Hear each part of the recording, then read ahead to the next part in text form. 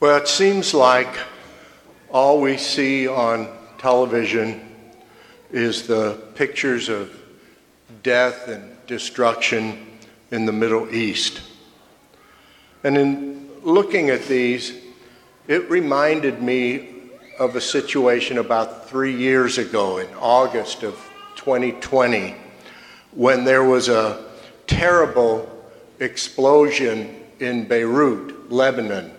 If you remember, there was a warehouse, a storage for fertilizer, for ammonium nitrate, and it exploded, killing over 250 people, over 7,000 injured, and over 300,000 homeless.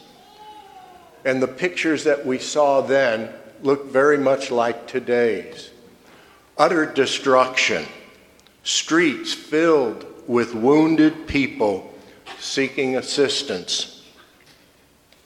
There was an article at that time written by a reporter in Beirut, and it said 2 things struck her about Beirut at that time: Beirut's faith and Beirut's service.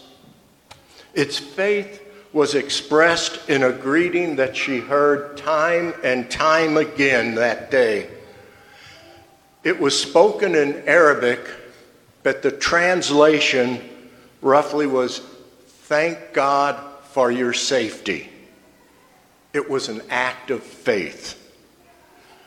When one person saw another person on the street who, even though they were injured, wounded, but still alive, that person would call out, "Thank God for your safety." It was as if the whole city was raising its voice to God in thanksgiving for those who were saved, for those who survived. TV constantly showed images of people helping other injured people. Strangers picked up strangers and carried them to the hospitals, pulled them from the rubble, and took them to get aid. And people out on the streets helped to bandage wounded people when the hospitals were overflowing.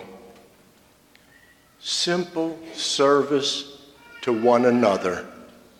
Every gesture of service was accompanied by, "Thank God for your safety."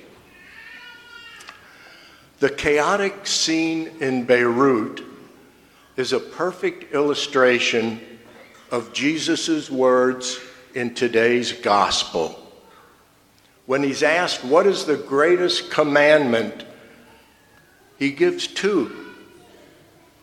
Love God and love your neighbor. What Jesus is saying is that both of these commandments are necessary. A complete and unconditional love of God must be connected to a love of neighbor, a healing and caring that we extend to one another. No meaningful love of God is possible without love of neighbor. Now, we all know and follow Jesus' great commandments. We love God. We come together as a community to praise God's name. We love our neighbor, provide for our families, treasure our friends, and try to live in peace with everyone. But what makes Jesus' command so difficult is that he does not limit the definition of neighbor to those who are in our closest circle of relationship.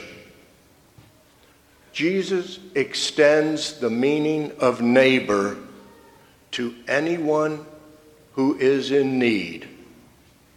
Like the experience in Beirut and the story of the Good Samaritan, whoever is wounded becomes a neighbor to us. Now, who are the wounded in our world today? Who is in need? We could make a long list of possibilities, but today's first reading from the book of Exodus makes 3 suggestions: the widow, the poor, and the alien. The widow. The widow stands for anyone who is isolated, who is cut off from relationships that support life. A widow could be the man in our neighborhood who just lost his wife of 60 years. A widow could be someone you know that is isolated in a nursing home. A widow is someone in need. Therefore, a neighbor whom Jesus calls us to love. The poor. The poor represent anyone who is struggling to survive. It could be someone who's lost a job or is unable to pay a mortgage because of high medical bills and no insurance. It could be someone compromised by alcohol or drugs.